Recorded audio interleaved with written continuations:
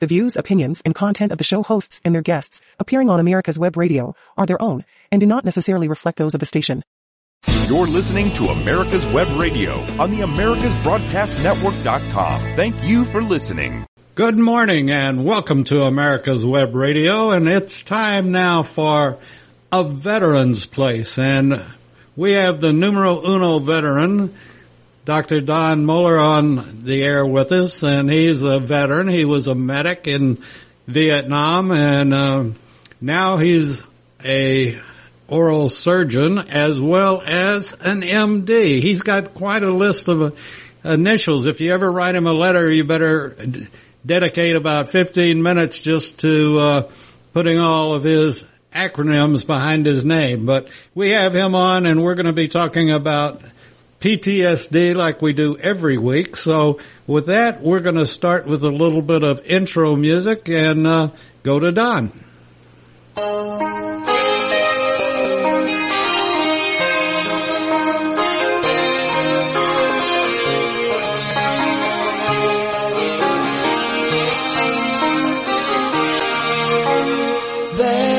I forget, sometimes send a cold wind blowing through my Okay, Don, I'll be coming to you in about 10 seconds. Sometimes we need the rain, cold and wet, reminding us and showing us it's easy to get left along the way. And you're listening to America's Web Radio and a place for veterans. And we have Dr. DDS and MD Don Moeller on the phone with us. And Don's really the host of the show, and he's got a very interesting show lined up. And we're going to be talking about the effects of PTSD. And so with that being said, good morning, Don. Good morning, Dave. Once again, it's fun to be here, great to be here, and good to talk to our veterans and first responders. A little outline of the program today.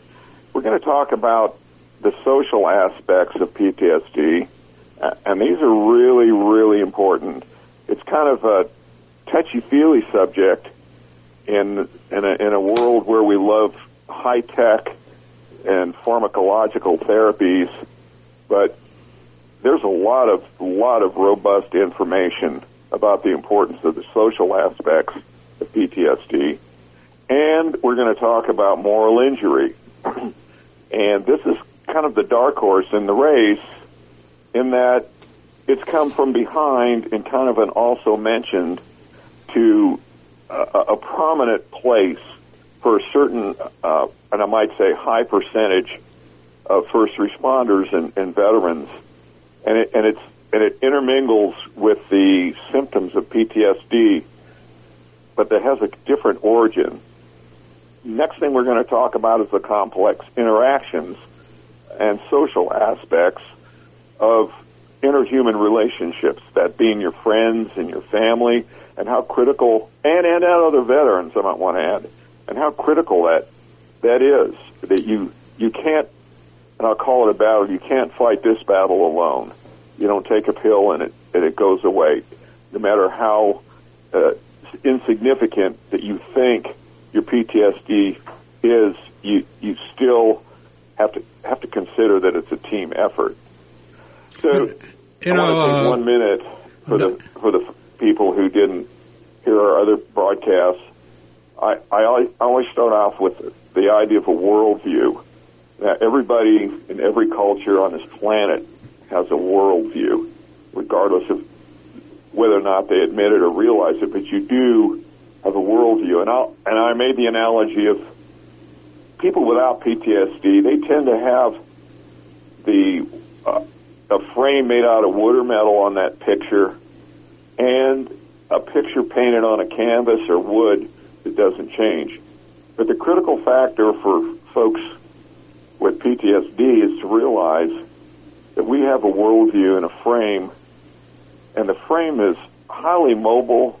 The frame is made out of, consider, rubber or plastic, and the picture, our worldview, the way we see the world, is actually our picture is on a rubber piece of material, and that by distorting the frame, either due to anger, emotions, social aspects, the picture actually can change. And every day we get up, we need to realize that we don't see the world the same way, but we can modify that frame to assume a normal shape and help us get through the day. So we're going to talk about the factors that can distort that frame and that picture and how to get through our day. Now, we're going to move into social support.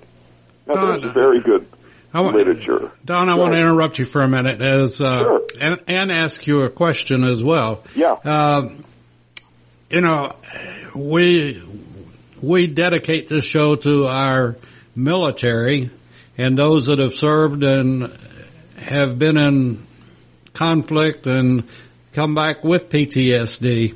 And, it was for anybody that's headed to the front line or any battle, you have that day or two or whatever of notice and, well, I'm going to the theater, and they start their thinking and reaction and so forth and so on.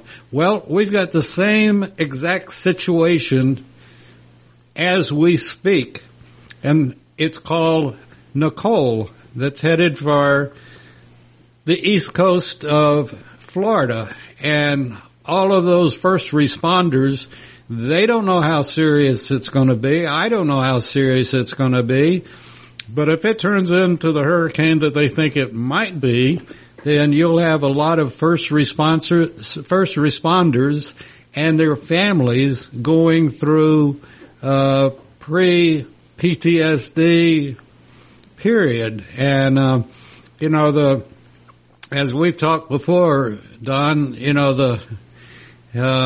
hug your husband or your wife or whoever that's the first responder, and all you can do is hope and pray that you see them at the end of the day or the end of their tour for that particular incident. And Nicole, from my understanding, is supposed to be a pretty wide and encompassing hurricane. And so, we generally at the start of a show will say take a moment to say a prayer for them, but we need to think about our first responders as we do our military, and what all of the first responders, everything, and everybody always thinks, I think, when you say first responders of police and fire, but you've got so many others that are going to be called up. It may be the National Guard in Florida, it may be the EMTs, but they're going through a mental process right now that I would think can activate one's PTSD. Am I totally crazy? No, as a matter of fact, I couldn't have thought of a better transitional introduction. It really shocks people to understand, especially the first responders and soldiers. You get on the plane and you deploy. Well, your family deploys with you, and they're home, especially let's take police officers. Their family and your kids don't know if their dad's coming back, and that family is living under stress, and that's exactly what I'm talking about when the worldview, when you look at your family, and let's say you're going to go to work as an accountant, and your family says, hey, Dad's at work, and we're going to have a good time. But when your dad's going to work as a police officer, EMT, a nurse in an ICU with COVID, or you're going to a war zone, your family immediately experiences stress. And I could not have put that better, Dave, that when you need the PTSD frame, the picture, your picture of your family in the rubber frame can be distorted. Your family, you think, well, they're always there. They're in that wooden frame with that on that canvas. That's my family. So if you're a veteran, when you leave home, that that worldview, their frame starts to distort, and your family is under stress. Not just you in the war zone, but your family. And so when you come back, both you and your family has changed. And we have this kind of idea that when we, as a veteran, I've come back from a couple wars, that our family's the same, and they're not.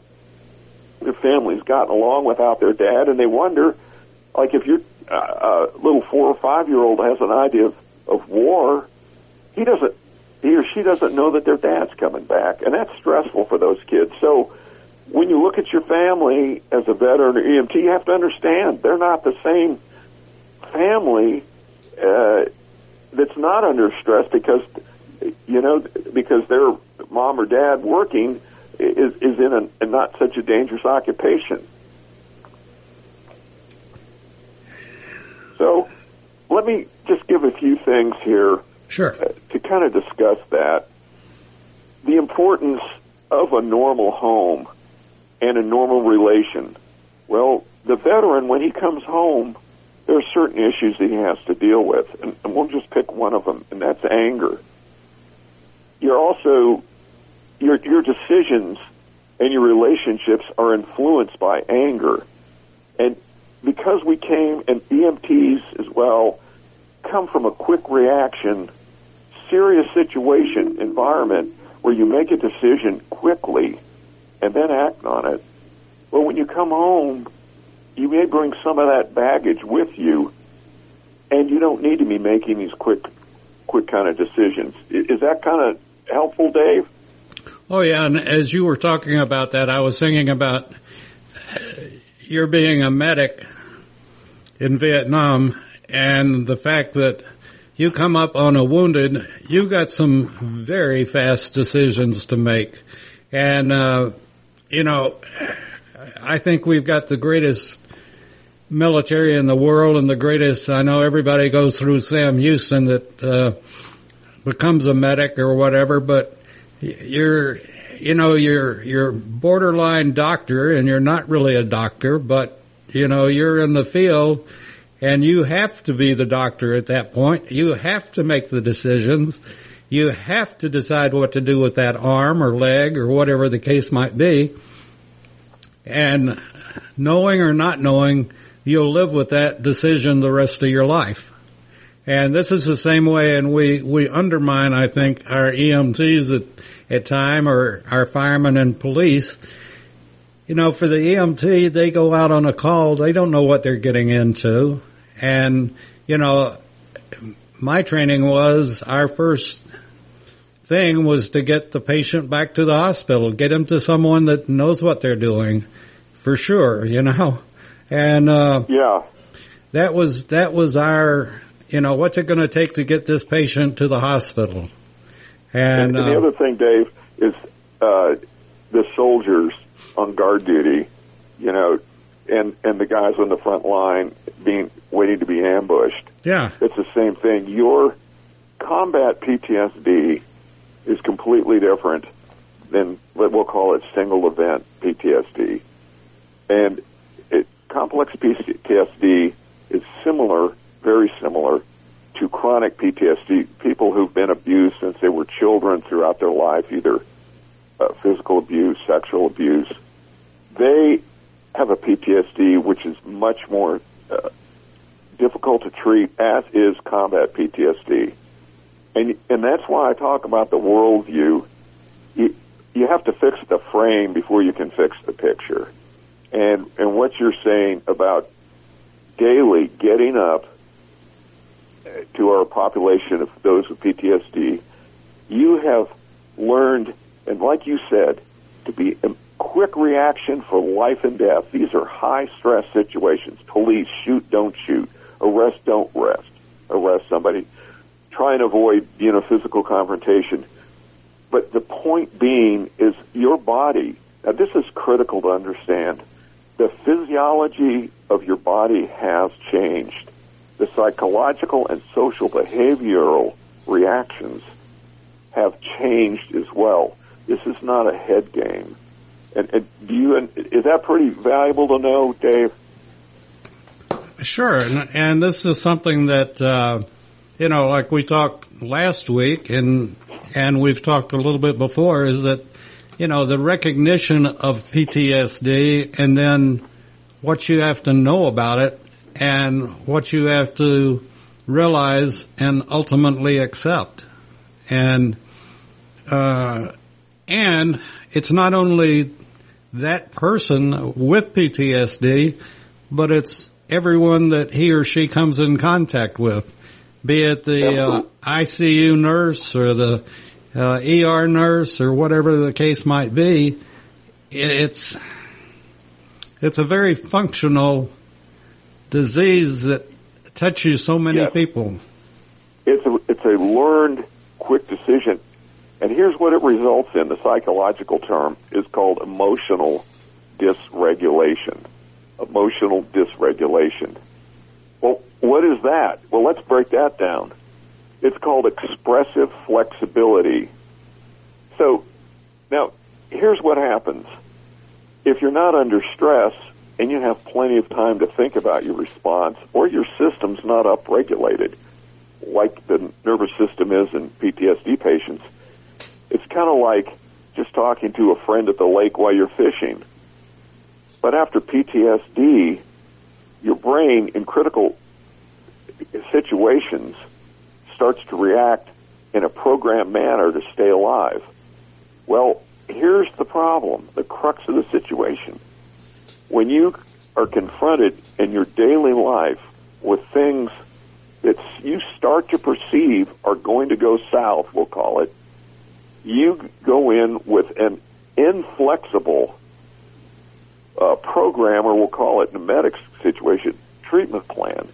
So when you're talking to some guy on the street who's getting a little too close or a little too pushy, to survive, the PTSD, EMT, whoever's got it, policeman, you go into your protective, learned, we'll call it an algorithm, a psychological algorithm for self-protection and control of the situation. Whereas the people with whom we relate during the day don't do that. And so I found in my life that when you're dealing with somebody, just knowing that now that we have a tendency to resort to flexibility in the way we respond to people, and most of my friends and my patients, we try and be really nice people. But then they get on our last nerve, and guess what takes over? Our inflexibility programmed response. And then it's downhill from there. And that's why you see a lot of our friends with PTSD and veterans with PTSD, they may cook off, well, to the civilian world it's never been stressed. Then they call the police, and now we have a problem. Would you say this is a portion of, or it is, the fight or flight syndrome? Well, you know what? Let's just call it that. It's the same. You know what, Dave? That's very insightful, because we all get fight or flight. You're out, you're riding on a bus, having a nice day, and someone on the bus starts screaming or pulls a knife. There's fight or flight, and you're going to have to fight because the bus is going 40 miles an hour. So you hit the nail on the head. It's the same type of response. In PTSD, we have learned responses. If you get into let's say you're having an argument with your wife or your daughter, well, there's a point at which you have to understand you're just tired of arguing. You're tired of having more stress put on your back, and so you're tired of that feeling in your body. So you go to your go-to point, which is inflexible response. Whereas one of your friends, who's an accountant, and my dad was an accountant, so I'm not picking on accountants, can just sit there and talk and smoke and joke for a long time. But a guy with PTSD or lady, you really want to bring that confrontation to an end. So then you go to a reduced form of fight or flight. And this is something that in my opinion, is so important about this show, and it's not this show, the person with PTSD, be it veteran or EMT or whatever, it's the family that needs to understand this. It's the family that needs to offer that secure place to talk. And, yes, and make it understood to the person with PTSD that, hey, I'll help you get through with this. I'm your partner. I'll help you get through this. And how many lives and marriages could be saved if the partners would work together and both of them understand what PTSD is? You know what? That's my next point. I'm going to just let you take the show now, Dave. It's called psychological inflexibility, but guess what? Research shows it's very modifiable. That frame that you're living in, the rubber frame with a rubber picture, is highly modifiable through practice and training. And those psychological reactions that are inappropriate can be targeted for improvement. And so this is an incredibly good thing to know, that this behavior, this inflexibility, it can be worked out. And for example, you're having a discussion with your wife. Well, what you do in this kind of training is you take a neutral topic and you work through with your loved one and your kids. Like, look, I'm trying to tell you that let's talk about leaving your bikes out at night instead of putting them in. Well, everybody understands you need to do that. Well, rehearse that. Go through a scenario with your family. And then if your dad says, look, it's got to be done, and you want to discuss it, that's fine. But when the dad's getting agitated, like, this is plain common sense, you need to understand your dad's got less resilience in that area than the dad next door, possibly. And I'm just using this as an example. And so the quick response inflexibility can be modified. And when your family realizes that this can happen, then they go, oh, dad's okay or mom's okay. We'll just back off on that issue. And it's kind of a thing, we can call it an over-controlled environment. Why do PTSD folks want to have a controlled environment? Because the more uncontrolled the environment is, the more stress it creates. And what do people with PTSD want to do? Leave stressful environments. That's why, when folks with PTSD go into a restaurant, well, my wife knows I'm going to look at that door. I'm not going to have my back to the door. That's an example of just modifying simple things rather than making an issue in the restaurant, like you always have to sit facing the door. Well, your family knows dad just doesn't, or mom just won't sit in that seat or that booth if they cannot see the door.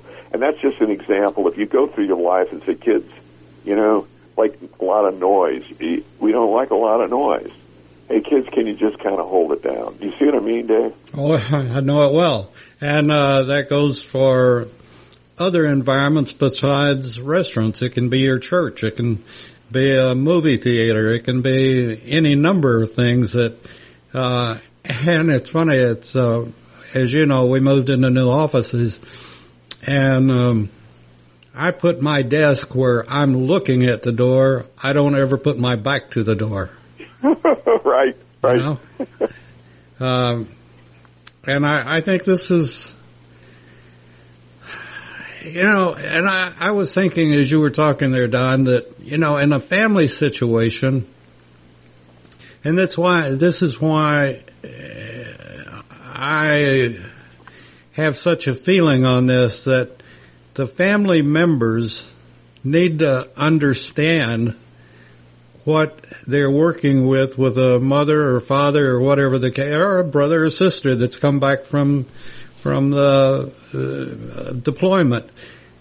They need to understand it, and they need to come up with a damn good way to explain it to other family members. And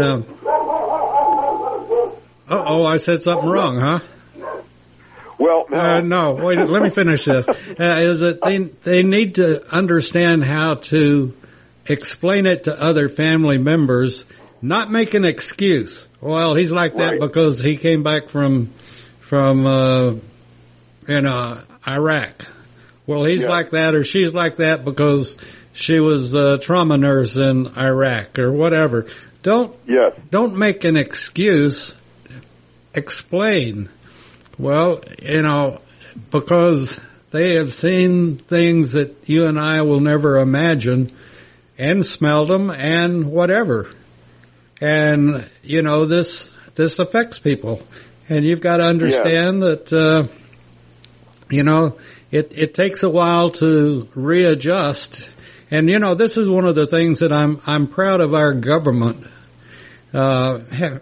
Seldom am I that, but I am proud of our government realizing that, when somebody has come back from a deployment, that they need an adjusting time. And, this is just, it used not to be that. Well, you were a civilian before you went in, you're a civilian now. And, right. Another thing that, there's a list. I'm going to read about 5 or 6 of them.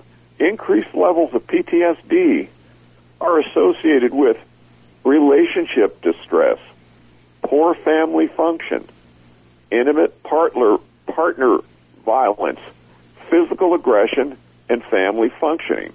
And you hit the nail on the head. If your dad came back blind after the war, your mom, they wouldn't expect you to be driving the car in the same way. You wouldn't be driving the car. But because PTSD is an emotional injury, the hardest thing for veterans to understand is that it's a very real injury. It is not fake. It is not, just a get over disease. Yet, and I'll tell you what, I'm going to make a comment now, and I don't think things should change, but everybody understands that you get a Purple Heart if you get shot in enemy action. Take fragments, a bullet, whatever. But you know what? No one is ever going to get a Purple Heart for PTSD. And I have to say this, that when we see between 17 and some people say as high as 30 or 40 veterans a day take their lives, well, then they got a mortal wound. That was from their PTSD. And so now they really, you have to step back. If a guy is so through with life, or gal, so through with life that they're willing to end their own life, well, that's like dying of a combat wound that you just hung on for years after you got the wound and finally succumbed to that wound. And so the final common pathway for a Purple Heart for being killed in action is very similar to having PTSD and tossing it in on life and killing yourself.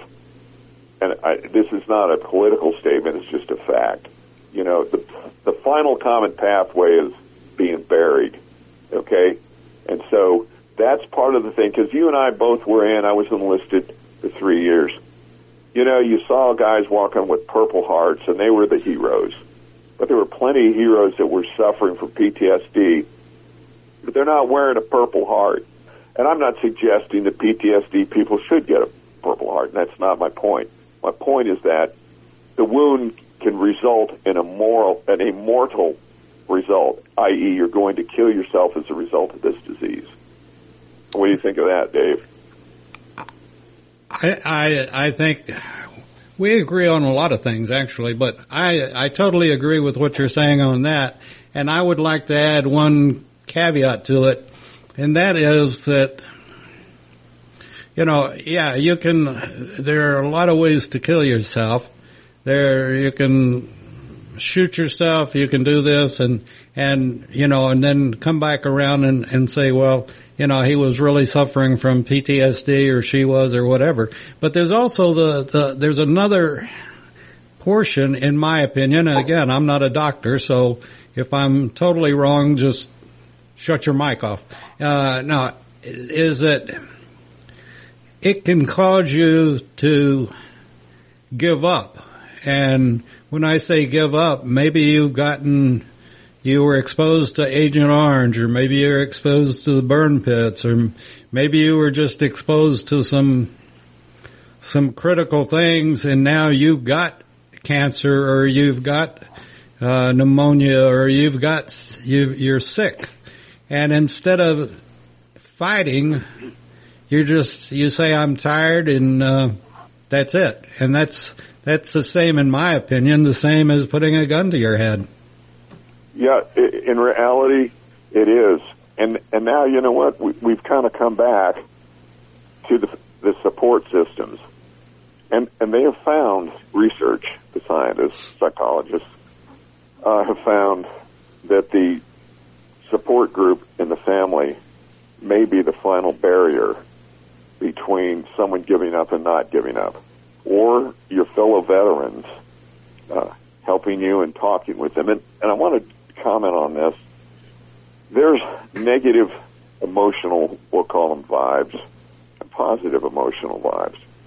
And if you are hanging out with your friends, your veteran friends, and they have, and they're classified as basic positive emotional factors and negative emotional factors.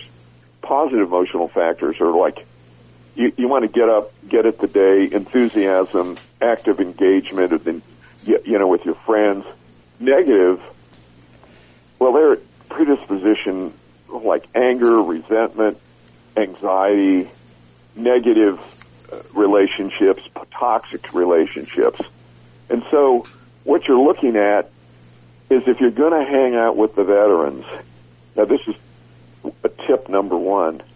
I love hanging with my veteran friends because they understand. That is an incredibly good source of support for you, because they do understand.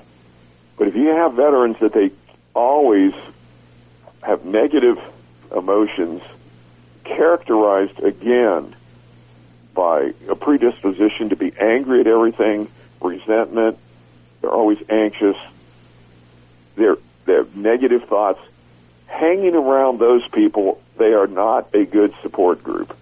You need to hang with veterans who are on the mend, who either walk the walk, talk the talk, and gotten better. But if you continue to hang around with people who just aren't in that way, you need to leave. And the next thing they know from research, here's what happens when veterans try and talk to many, and we already know this. When you start talking to non-veterans about what went on, they see that as, the civilian world, we'll call it, sees that as negative vibes. And this is true with police and, EMTs, firemen. You start telling your friends about what you have to do and what's going on, they react in a negative way to you. And it's subtle, but you pick it up. And so what happens then? You retreat even further. So that's tip number 2. If you want to talk to somebody, you have to talk to non-judgmental people. And if you're going to a psychologist who grew up and practiced in Disney World and is aghast at what you had to do in the war, you need to find another psychologist, because you don't judge your patients. So those are 3 things that you need to do. Hang around veterans that have a positive attitude. Avoid veterans with a negative attitude, and make it a point to identify those people early on and not continue that relationship. Couldn't agree with you more. And as you and I have talked over the past few months and year, and it's you got to be able to say, been there, done that. And I have my problems related, and we've talked about this, but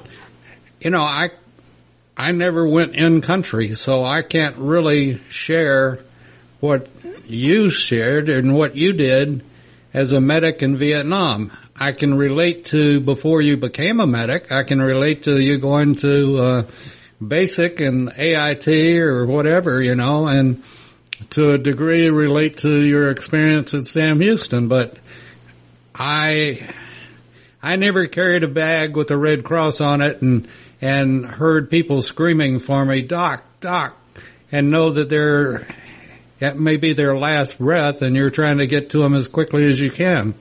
And there's so much to this argument, and argument. It's not really an argument, to this fact of our heads and how do our heads take different situations. And, I can imagine a cop's wife, "Well, honey, did you have a rough day?" "Well, it wasn't too bad. I only shot 4 people and killed 3 of them." Yeah. Yeah. It's pretty routine. Yeah, it wasn't so bad. I only got shot at 4 or 5 times, but all the bullets thankfully missed me.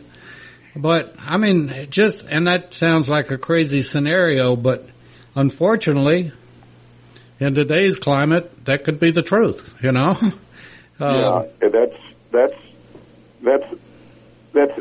very important to understand. And, like our nurses during COVID, I worked in hospitals. I was a respiratory therapist after I got back from Vietnam. Sure, we see death, now and then.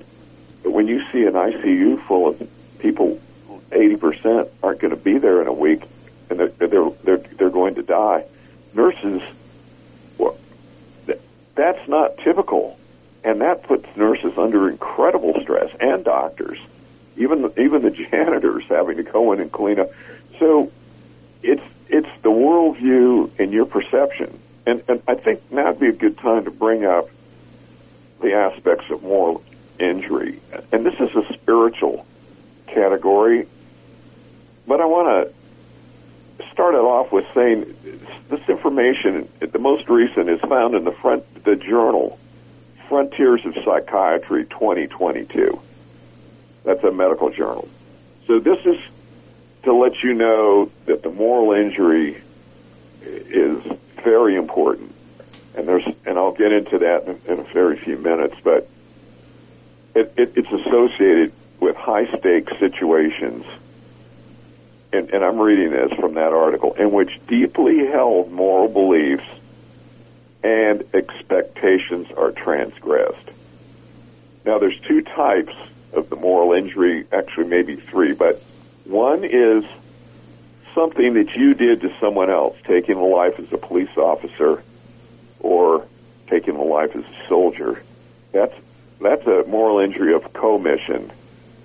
The second type of injury, which is just as devastating, is a person or you could not prevent harm to another person. For some reason, you think that you didn't have the courage to stand up to protect that person that you could have, or that had you been more careful or known something, well, that's called a moral injury of omission. Now, the third kind, it's more of a label, is it's called a betrayal trauma, where someone you thought was your wingman actually was kind of shooting your landing gear out. So let me just read a small list, because you may identify with some of this stuff. Moral injury may lead to persistent changes in biological, psychological, spiritual, behavioral, and social suffering. I'm going to repeat that. This is out of the Frontiers of Psychiatry, a medical journal. Moral injury may lead to persistent, emotional, and enduring biological, psychological, spiritual, behavioral, and social suffering. And the last little mini list I'm going to read, moral injury centers around 1, moral emotions. Number 2, cognitions. That's like your guilt feeling. Feelings of shame, feelings of anger, feelings of self-blame, feelings of distrust, feelings of sorrow, and feelings of grief, and feelings of betrayal. Now, those are right out of the medical journal, guys and gals. This isn't something that Don and Dave here on the show are making up. And so, and I'm going to comment in a general way, and we can then discuss it, Dave. Moral injury overlaps many things of PTSD, or many aspects. Moral injury of guilt, shame, anger, and socialization impairments. Well, PTSD overlaps with some of those. PTSD can give you a startle response, memory loss, flashback, nightmares, and insomnia. Well, if you overlay those lists, you're going to see some of them occur on both sides. So if our listeners, veterans, and first responders are saying, whoa, that's me, if that's all you get out of our little 1-hour session here, that's plenty. Just to know that, hey, that's me. I've got the disease. Do you think that's important, Dave? Oh, absolutely. And it's important that we stop here, take a quick break, and we'll be back with Dr. Don. And be sure, if you don't have a pen and paper handy, get one before we come back. And if you have a question, be sure and send it to GM, that's George Mary, at americaswebradio.com. And Dr. Don will be glad to discuss it on the next show or next time we have a time to do it. So stay tuned. We'll be right back. Do you love classic and special interest cars? If so, listen to our podcast every Saturday from 9 a.m. to 10 a.m. Eastern Standard Time here on America's Web Radio, or find us on your favorite podcast site, iTunes, Spotify, or any of the others out there.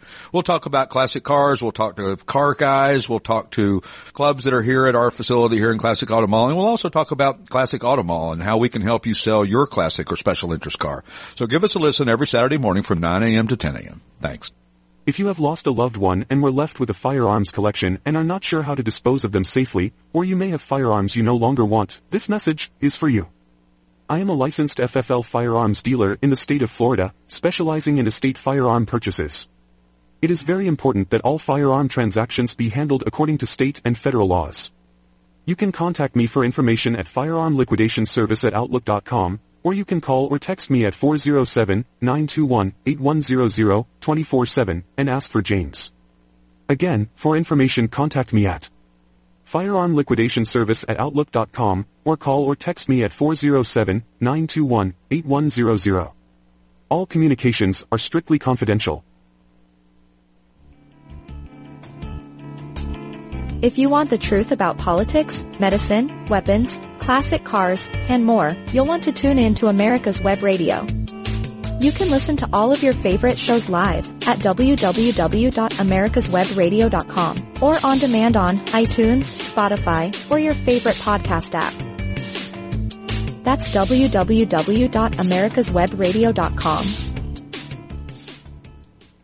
You're listening to America's Web Radio on the AmericasBroadcastNetwork.com. Thank you for listening. And you're listening to A Veteran's Place on America's Web Radio, and we do a number of different shows for veterans. We do Remembering Desert Shield and Desert Storm, and it makes me sick to know that people have already forgotten. They have no clue what Desert Shield and Desert Storm were all about. And it's just sickening. And if you don't know and remember history, then you're destined to have it happen again to you. And, this is something that we fight with and trying to get people to remember. And, there are always good parts of it. And, I was thinking, Don, as you were talking earlier, that one thing that a lot of relatives don't understand are people that are around someone with PTSD. It may be that order of burned bacon goes by and it puts you into a hell of a mood, or you're ready to fight, or you're ready to, you're all of a sudden you tense up and, something's about to pop out. And this is something that, that just happens to people.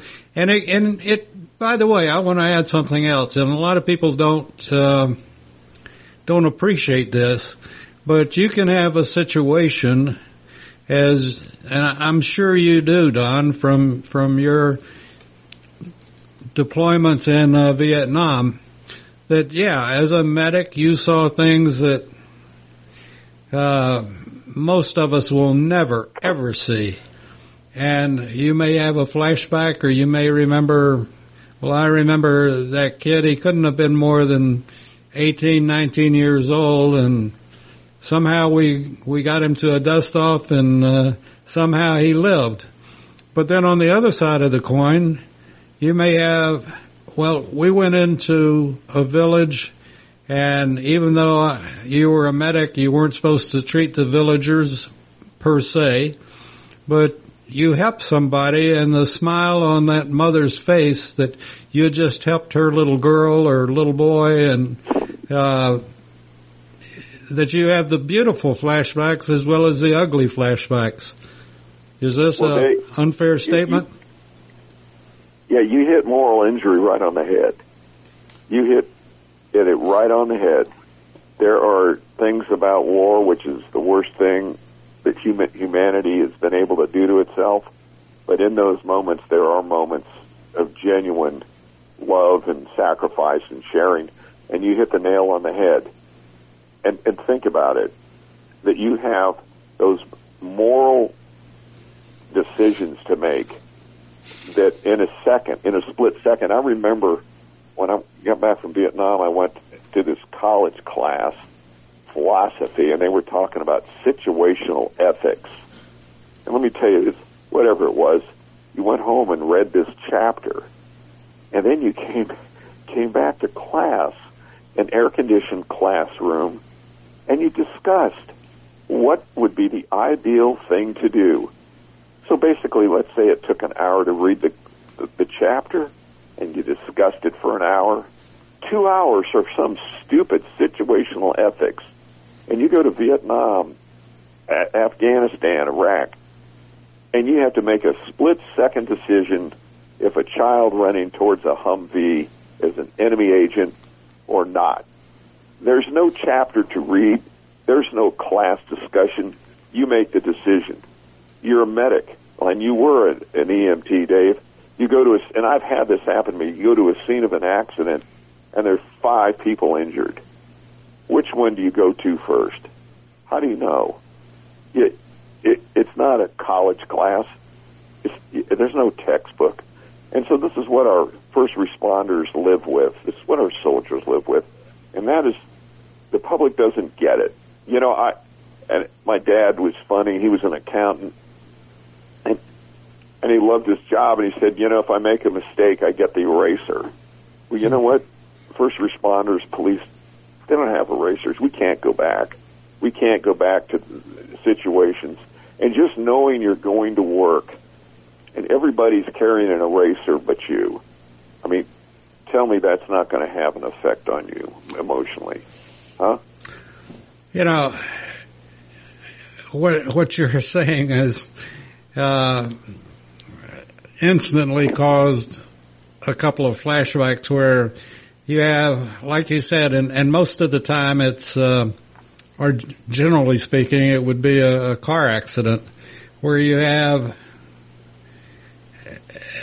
and it, you almost, in many ways, be it a veteran, military war veteran, or an EMT, or whatever the case might be, not only do you have to make the split decisions, within seconds, but you almost have to be a psychologist too, and or psychiatrist. I don't know which, but psychologist probably. And I know there was a situation where we picked up a teenager that was, and her mother was there and screaming help, whatever her name was, and and we were taught, and I was taught, when you've got somebody that hysterical, you got to get their attention. And I hauled off and slapped the hell out of her. But she quietened down. She wasn't screaming and crying anymore. And then you can go to the physical problems of, you know, do you have pain any place? Da da da da da da da. You know, whatever. Right. But the mother looked at me like, "What are you doing, slapping my daughter?" Well, she's not crying anymore, is she? And she's not raising hell. And we're going to find out between here and the hospital what she needs. And you know, it just and people don't understand. You hit on it. You hit the nail on the head again. You are making decisions on a limited amount of time that have profound effects. And the police officers, for example, and firemen. Oh, yeah. Well, hey, they go, well, the difference between when I worked as a doctor in the emergency room, when I was called in on cases, versus being a medic, you got to be kidding. At no time did I go into the emergency room fearing for my life when I was going to, you know, suture the wound. Never. You just say, I have a job, you walk in. Our medics, they go out under fire to save somebody. The first thing is, if you get to your patient alive, you've got to have the courage to go get them. The firemen, police, all. You've got to have the courage to get out there. That's superhuman. And then when you get there, you've got to make decisions under fire. You know, I remember I was doing surgery in a hospital, and one of my compressed air tanks that I was using to, you know, run my drill, the hose broke and made a loud bang. Well, the anesthesiologist, the physician assistant anesthetist, the scrub nurse, the scrub assistant, and the two circulating nurses were behind chairs and behind the anesthesiologist at a table, and I calmly walked over and turned the gas off. But come on, that's what a medic faces, only it's not a gas hose that made a bang. People are trying to kill him. Yeah. And police, so the amount of stress that folks with PTSD experienced was phenomenal. Most people could not even imagine. And I tell you, the worse the PTSD is, the more times they went out, the more deployments they had, the more separation from the family that occurred, the higher the social dysfunction. And so you've got to come back. You've got to start working on your PTSD worldview frame. You have to say, look, I'm going to get in an argument with this guy on the street, and you don't ever turn your back on somebody. You just back away. And you know you're going to get in an argument with the guy at the store for, you know, breaking your eggs at the grocery store. You just have to back off. And that training is very effective. You say, I'm going to cook off here. Let's just train myself to back off. And that's called behavior modification. And you have to practice. It's, you know, my last comment would be, I took martial arts. And the first thing when you get some guy that's just starting to be a goof, you turn sideways to him.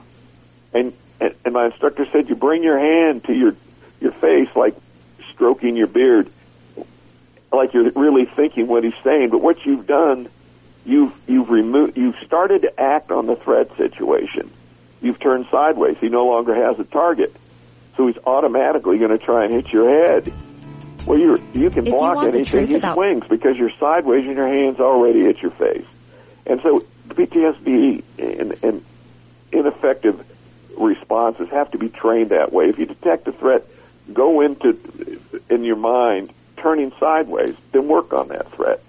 So you can do it with psychological, you know, we'll call it algorithms that you kind of practice. Go, okay, in this situation, this is what I'm going to do. You see what I mean, Dave? Mm-hmm. Yep. So, you know, it's something that I hope that more and more people will listen to this show and tell their friends about it. And, the wives and the husbands and relatives that know folks that have returned from combat or from, just their jobs. And it's so important to know and understand as opposed to just, a lot of people, oh yeah, I know about PTSD, but they don't. And, it's a whole different world inside that head of somebody that's suffering from PTSD. And, you don't know when the bugle's gonna blow, and. Exactly. So we encourage people, again, I want anybody that has a question for Dr. Don, more than welcome to, send it to GM at America's Web Radio, and we will pass it on to Don, and he can address the subject, or we can talk about it. He and I can talk about it. But please take note and tell your friends, share the word, because we're fixing, that's a Texas term, fixing. We're about to have an outbreak of PTSD that I don't think the doctors or anybody's ready for. And that's going to be caused by the situation of COVID and the effects of it. And we're just now coming out of it and going into it. And this is going to be something that it's going to affect the families that, have a fifth grader, but the fifth grader is actually working on a third grade level. Or they have a ninth grader and the ninth grader is working on a fifth grade level. All because of COVID. And it's going to take quick response, quick action. And the other thing that, you were talking about, I always sit where my back is not to the door. I always sit where I can see the door. But the other thing that I think anybody that has experienced this, I know how I go into a restaurant or church or any situation is before I sit down, one, I scope everybody out, and two, I look for my options. And while anything's going on, I'll review my options. And I think most people that are veterans would say they do the same thing. You always, if I have to, do I fight or flight? And if I'm going to run, where do I run to? Which is the closest door? What gun? Is it open or is it locked? And, so, you can become very observant. Actually, in summary, that's exactly what I've been talking about. It's just when you feel stress coming on, and you in a physical situation, you walk in, restaurant, church, wherever, theater, you're scoping it out. Well, what you need to do now, and this is a great summary statement, emotionally, you start scoping the situation out. And you go, hey, this is how I might react. Or you're getting some guy that's kind of being a goofball. You say, hey, I'm just not going to talk to him. Or I'm going to just kind of slide away. And that's the exact same thing. And to just be a final point for me, treat that same physical geography awareness as an emotional awareness with your family. Like, hey, I just feel this is going to be a stressful situation in this conversation. I'm going to divert it. And if I can't divert it, I'm just going to kind of move physically. And so you take that same thing into your emotional instability or inflexibility, and you apply that same thing just like you would when you go into a theater. Don, I want to thank you for this week, and we'll be back next week on A Veteran's Place, and we'll be talking more about PTSD and different aspects of it. And Don, as always, you've made the show, and I do appreciate it. It's all great. Right, thank you again. Bye, Dave. Talk to you. The views, opinions, and content of the show hosts and their guests appearing on America's Web Radio are their own and do not necessarily reflect those of the station. You're listening to America's Web Radio on the AmericasBroadcastNetwork.com. Thank you for listening.